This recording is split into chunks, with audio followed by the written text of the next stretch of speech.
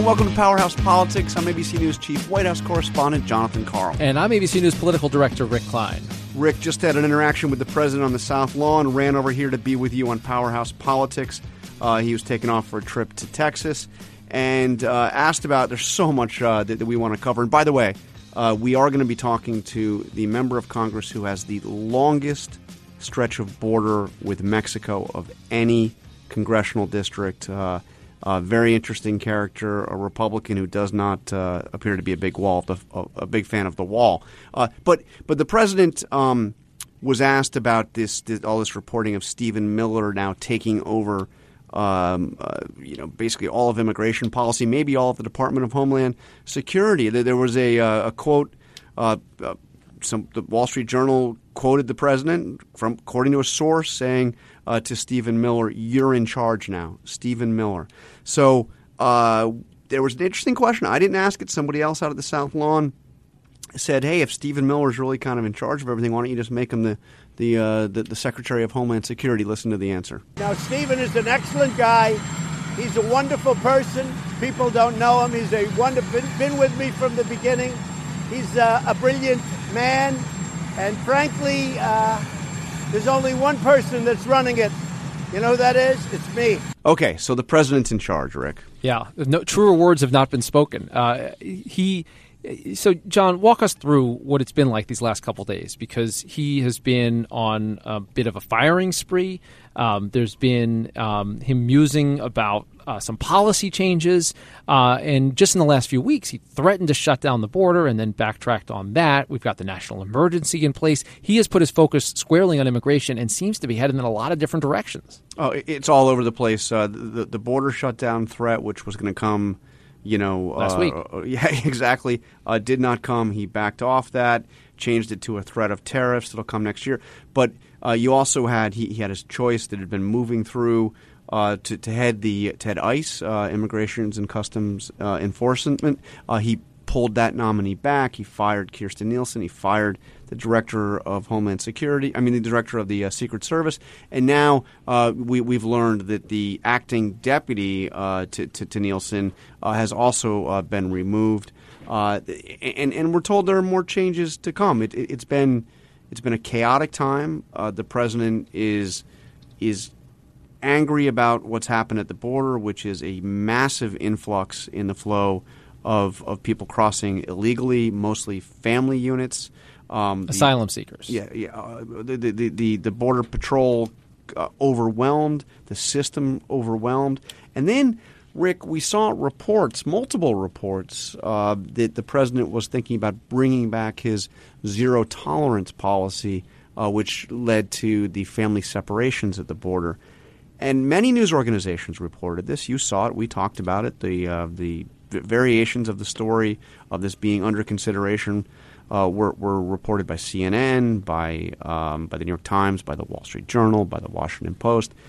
We did not report that because I had been led to believe by senior advisors to the president that there was basically no way that policy was going to come back. I was reminded that two of the people within the White House who who pushed away from that policy and steered the president towards, or urged the president to abandon it when he did, were Melania Trump, who happens to be the first lady, and Ivanka Trump, who is both a policy advisor and the first daughter. So, the idea that, but anyway, I found myself in the Oval Office yesterday, and the president was meeting with the president of Egypt. As that photo op ended, I wanted to just get him on the record. Can you clear this up? Are you considering abandoning this? Going back to this policy of family separation? And let me tell you, I'm going to play a little bit of it here in just a minute. But I just want to give you the context, because I was only a few feet from the president, and he ignored my question. I asked it again. He ignored my follow-up. I asked it again. He ignored it. And you've seen me in there. I can be kind of persistent. You annoy people. I get it. Respectful, but persistent is the goal here. And I actually started to turn to walk away because we were being ushered out, and I had asked my question. He didn't answer it. That's fine. He's the president of the United States. He can answer whatever he wants. And he started answering. So I came back. Anyway, I want to play it. You wouldn't start separating the children again, would you, Mr. President? Obama separated the children, by the way. Would you consider doing it again? Just so you understand, I'm the one that stopped it. President Obama had child separation. Now, I'll tell you something. Once you don't have it, that's why you see many more people coming. They're coming like it's a picnic, because let's go to Disneyland. Okay, so that's a clip of it. I'm going to play another clip in a moment because this went on. But remember, I had asked the question, I believe it was 4 times before he started to answer it. So you just heard the final question and then him answering as I was walking away. Now, first, let's do a little fact check.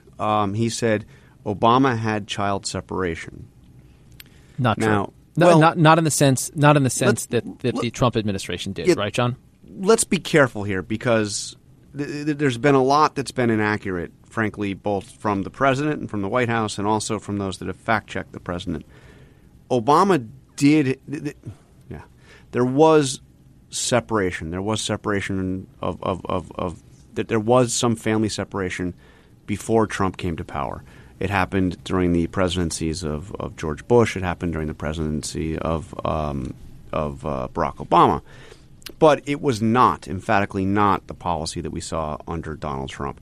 What you saw under the previous presidents was in situations where the adult was tied to a serious crime, whether it be human trafficking, drug trafficking, or record of a previous deportation and then coming over again.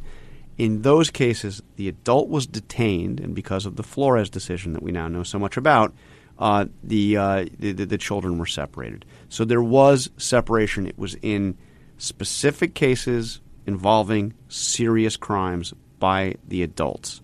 It was not a blanket policy like we saw under Trump with the zero tolerance, where anybody who crossed illegally, that qualified as the serious crime, and the children were separated. It was not like that. It was entirely different. But he is right to say there were separations under Obama. It's just not the same as what we saw here. Anyway, as you noticed, he didn't answer my question. He talked about how it was Obama who had a policy like that. He said that he stopped it. He didn't mention that he actually started it. But he also seems to be saying that stopping it has had a negative impact. That now this trip across the border has somehow become like a visit to Disneyland. So the question still remained, and a couple other reporters started jumping in, trying to get an answer as well. Finally, the president answered. Take a listen. We're not looking to do that, no. Thank you. Thank you very much. You're not looking to bring it back? But it brings a lot more people to the border. When you don't do it, it brings a lot more people to the border. So there you have. He says we're not looking to do that, meaning he's not looking to bring back the policy of zero tolerance and child separation. But you can tell he's debating himself on this. He's not happy about it. Yeah, and he is looking for a fall guy in this. I mean, I think that's why you've seen people ousted from their jobs. Our reporting about the president even ordering the border closed a couple weeks ago, having to be walked back when he was told about the terrible economic consequences, the impracticalities of that situation. And now, when he has people around him, maybe including Stephen Miller, who are saying that you need to get tougher on these things and bring policies in that communicate that. He is himself split on this because he's boxed in a little bit by his own decision, a little bit by some of the family members around him who thought this was a horrible moment in the Trump presidency to see the images of those family separations, and yet he thinks the policy kind of sort of worked. And this is the guy, as he told you, John, who's in charge. And Rick, we also yesterday at the White House, a select group of reporters, about a dozen reporters, were invited into one of the president's senior advisors' office to get a briefing. Somebody who's directly involved in all of this, the policy on the border, to help us understand what was behind the president's moves. And it was an interesting briefing. It got a little wonky at times, but the bottom line is, if there were any doubt, and there shouldn't have been any doubt, but erase that doubt. The reason behind the departure of Nielsen, the departure of her deputy, the withdrawing of the ICE nominee, and the departures that we will probably see further in the coming days are because the White House believes that the leadership at the Department of Homeland Security, beginning with John Kelly way back when, has not been aggressive enough in implementing what the president wants done at the border. Now, this is interesting because, what Nielsen has said, and Nielsen's come under a lot of criticism from those who think that she was cruel and heartless and everything else. But Nielsen has time and time again told the president that things that he wanted to do, there were limitations because of the law. Right. She can't simply tell somebody who crosses and seeks asylum, go back. We're not. We're full. That is. There's international law. There is U.S. law where that cannot happen. So, but the White House believes that there are things that can be done to make it harder to declare asylum, to take steps to stop the flow at the border that are within U.S. law. Now, it'll be an interesting test with the new leadership coming in because whatever they do, it's going to be challenged in court. And with the president debating himself, it will be an open question what policy he's even directing anyone to have. Without a permanent secretary yet at the Department of Homeland Security, without key officials at ICE, and with as you mentioned, an actual crisis of numbers, a mathematical crisis, a logistical crisis going on right now that, by the way, has very little to do with the plans for the border wall that the president likes to talk about. Yeah. Now, we do have our guest standing by, but the other major there are many stories here, but the other one I want us to get to, Rick, before we get to our guest, is we had the Attorney General, Bill Barr, testifying before the House Appropriations Committee. So this was not exactly a hearing on the Mueller report or a hearing on their plans regarding the Obamacare lawsuit or any of these other issues or the border or anything. But it was an appropriations. But still, there were a couple of notable moments in this Barr testimony, and I wanted to first play this moment in the hearing when he is confronted on the lawsuit that the administration is supporting to completely terminate Obamacare. Do you think it's likely we are going to prevail? If you prevail, well, you're devoting scarce resources of your department toward that effort, are you not, Attorney General? We're in litigation. We have to take a position. The answer is yes. We so take you're position trying to in get litigation. It invalidated, and if you succeed, that many people will lose their coverage nationally from Medicaid and 750,000 from Pennsylvania alone, right? I'm just saying that if you think it's such an outrageous position, you have nothing to worry about. Let the courts do their job. So that was interesting, Rick, because the very first voice you heard, obviously, was Barr. And he is asking Congressman Cartwright, who is, aggressively demanding to know why the administration is joining this lawsuit. Barr is saying, do you think it's likely to prevail?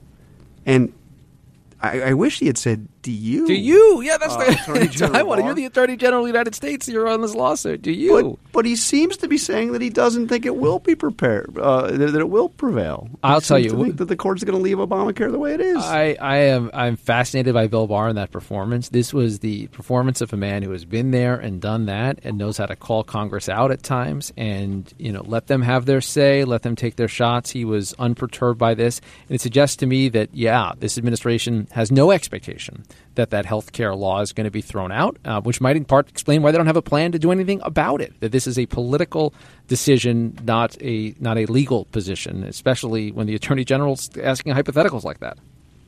And then, of course, the issue of the Mueller report, and we got a little bit of news that, first of all, he said the redacted version of the Mueller report, and he said he's working with Mueller himself on the redactions, will be out within the week. Kind of nice. I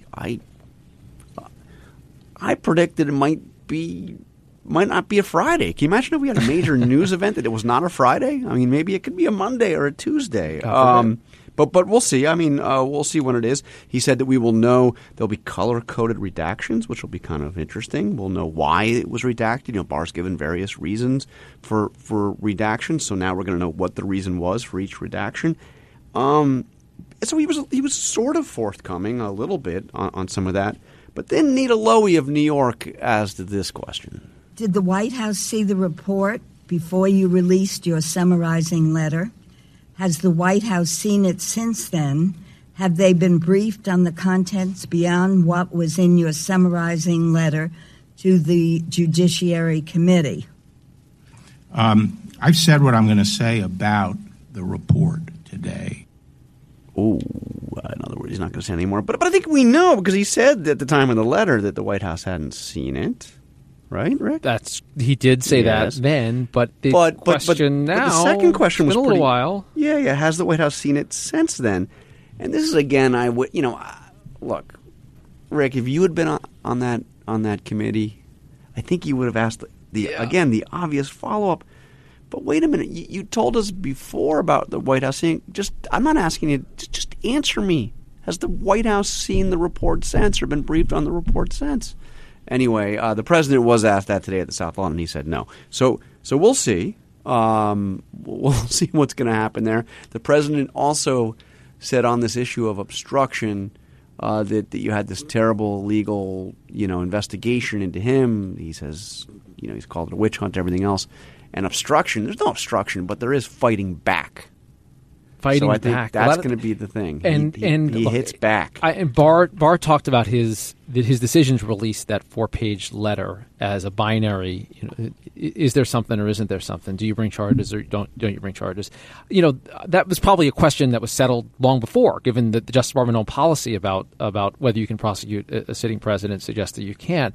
But there's going to be a lot in this report, and people, I think it's going to come back as a hot political issue for a whole load of reasons. Not the least of which, according to Barr's own letter, there is information that Mueller had that was not in the public reporting on this question of obstruction. So that means new stuff, other things that we didn't know about the president, what he was trying to do, his own actions in the course of the investigation. And yes, the decision about prosecution won't change. The Attorney General has made his decision. He's made his mind known. But what that's based on, we still don't know. And that means that Mueller and the weight comes back.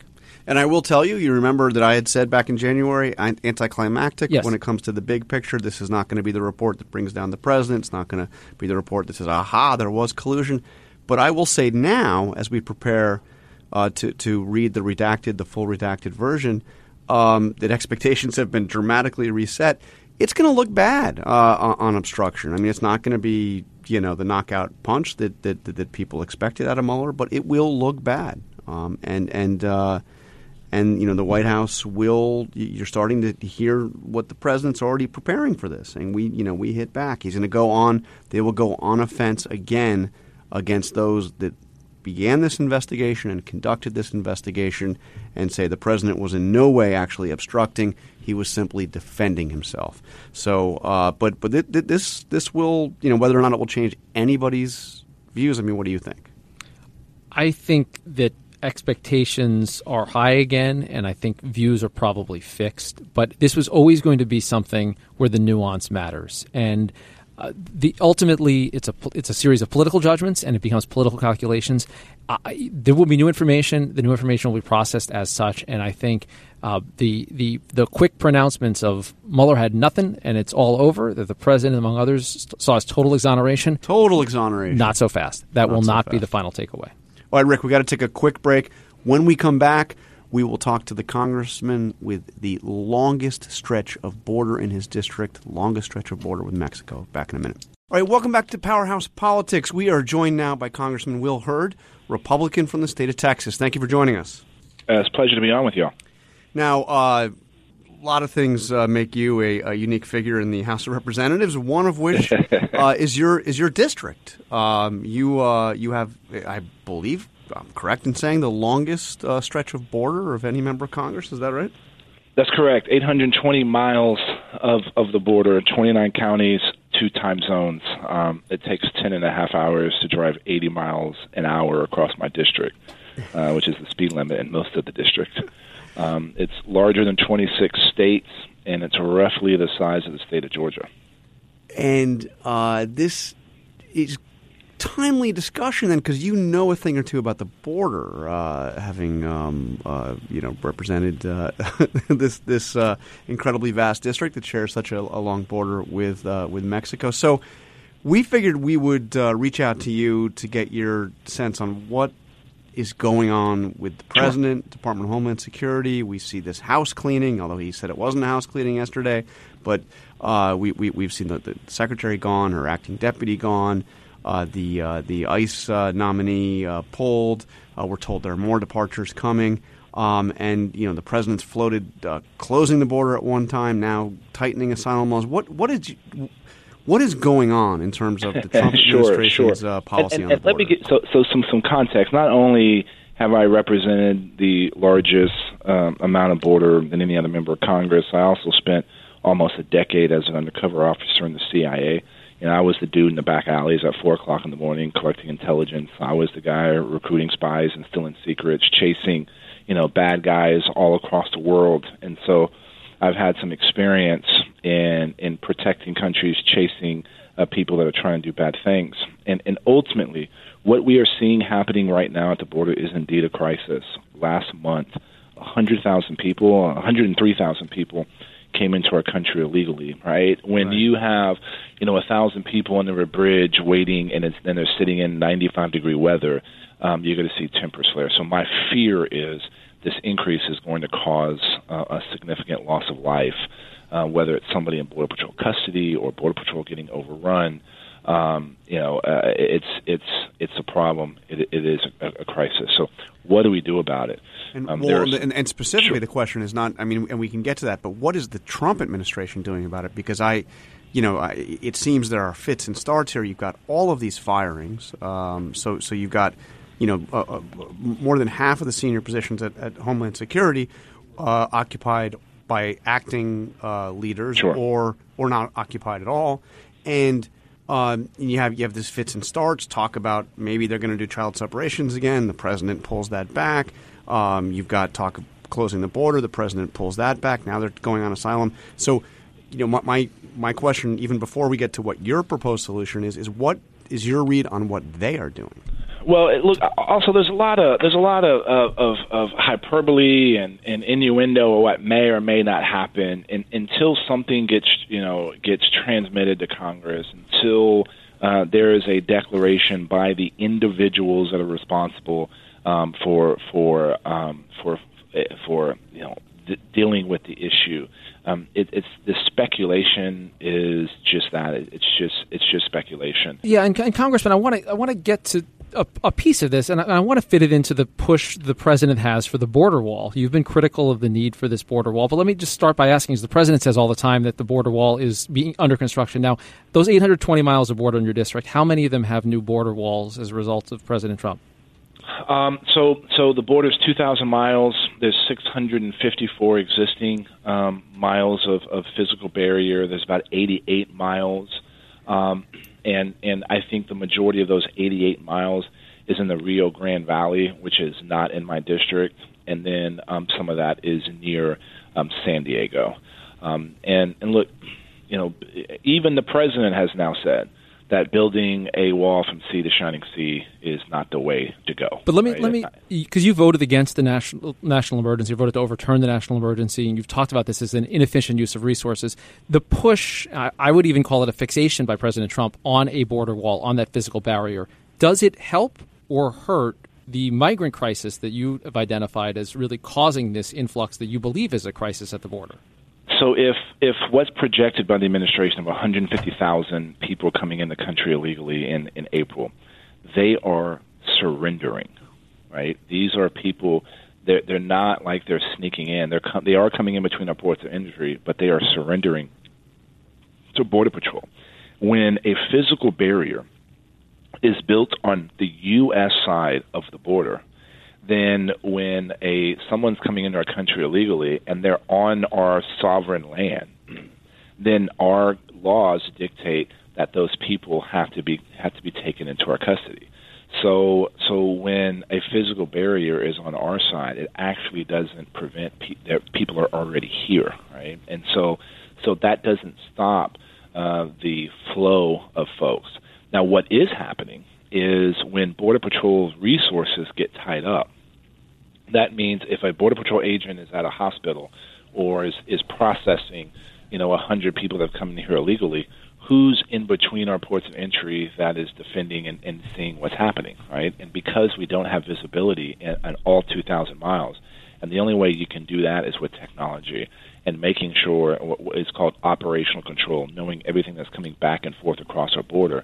And the technology is going to allow us to determine a threat, track that threat, and then make sure we can deploy the most important resource we have, that men and women in Border Patrol. It's just in your view, is the focus on it and the resources directed toward a wall, is it counterproductive to stemming the crisis? Well, in some of the areas where there is a physical barrier, it does make sense, and we have to be able to have operational control of our 2,000 miles of border and deal with this crisis at the same time, right? And so what we should be talking about is a strategy to secure our border, not a focus on one particular tool. So, Congressman, before we let you go, I want to ask about a man that's been described as having a bromance of sorts with you, Beto O'Rourke, now a Democratic candidate for president. Now, you once drove and live-streamed 1,600 miles with Beto to Washington. That's a lot of time in the car. That's twice the size of your district, my God. Yeah. In a Chevy Impala. But what was your takeaway from that drive? Any pet peeves that you can identify about what it's like to be in the car with Beto O'Rourke for 1,600 miles? Well, it was a 35-hour trip, 31 hours in the car, 29 hours live streamed. And I learned he really likes donuts, and two, one of the things that I took away from this experience, we had 20-something million people tune in to what we were doing. And what my takeaway from the whole experience was way more unites us as a country than divides us, and that people actually want politicians and their leaders to be able to disagree without being disagreeable. And we saw that, and that was an experience to me that I've seen, crisscrossing my own district, but seeing that, now almost 3 years ago, I think 2 years ago, was a valuable experience. So I mean, you're obviously not going to be supporting him for president. You're a Republican. He's a Democrat, obviously. But your sense, knowing him, spending that kind of time with him, and of course knowing him well before and after that road trip, is it your sense that he has what it takes to run for president, to be president? The one thing I do know, look, he's one of the few people that have stood up and said he's a capitalist and supports our economic system, and I do know he's going to work harder than anybody else. So, this is what I think, and 30 people now have announced, almost 30 people. Almost. So it's going to be interesting to see how this all evolves, but. There's one thing I know he's going to do. He's going to work hard, and he's going to talk to a lot of people, and he's going to listen. All right. Congressman Will Hurd, Republican from Texas, thank you for joining us on Powerhouse Politics, and we'll talk to you again soon. Great. Thanks a bunch. Thanks. Bye-bye. So Rick, that sounded like almost kind of a yes to my question. On Beto. On whether he can... On whether he has what it takes to be president. Yeah, he didn't quite say yes, but he spoke positively of him and said something that sounds pretty key. He's going to work harder than anybody else. Yeah, I think that's an important insight. And I think Will Hurd, he represents a very diverse district. He's the only African American Republican in the House right now, and it was one of those targeted districts that Democrats fell just short on. So people are always coming for him. Beto O'Rourke didn't help his narrow re-election chances when he was running statewide last year. I think people that know Beto, people are down on Beto's chances recently, but they know how hard he'll work, and they know what he'll be out there, and they know how he'll connect. And I'll tell you, those hours of live streams with those millions of viewers, that's part of the connection that he's been able to establish. And he hasn't done another one at the dentist, so so there you go. we can applaud that. And I think in terms of the substance, Congressman Hurd's criticism of the wall has been well established. He doesn't think it's an efficient thing. He has a much more nuanced view of things. I think hearing him talk and worry about the focus on that and also the staff shakeups, not helping a bad situation, as he put it. Like you said, a strategy versus any particular tool. This is a president that kind of falls in love with particular tools.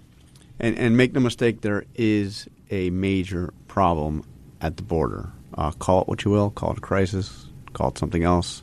150,000 crossing in a single month, if that projection holds up for the month of April, is astounding. It's numbers we haven't seen for a long time, and a legitimate major problem. I'm not sure anybody I've quite heard has articulated a perfect solution, but we will keep looking for one, Rick. You know it. Let's do it. All right, that is all the time we have for Powerhouse Politics. Thank you for listening. Thank you to Avery Miller, Angie Yak, to our entire Powerhouse Politics team, including Chief Executive Producer Trevor Hastings.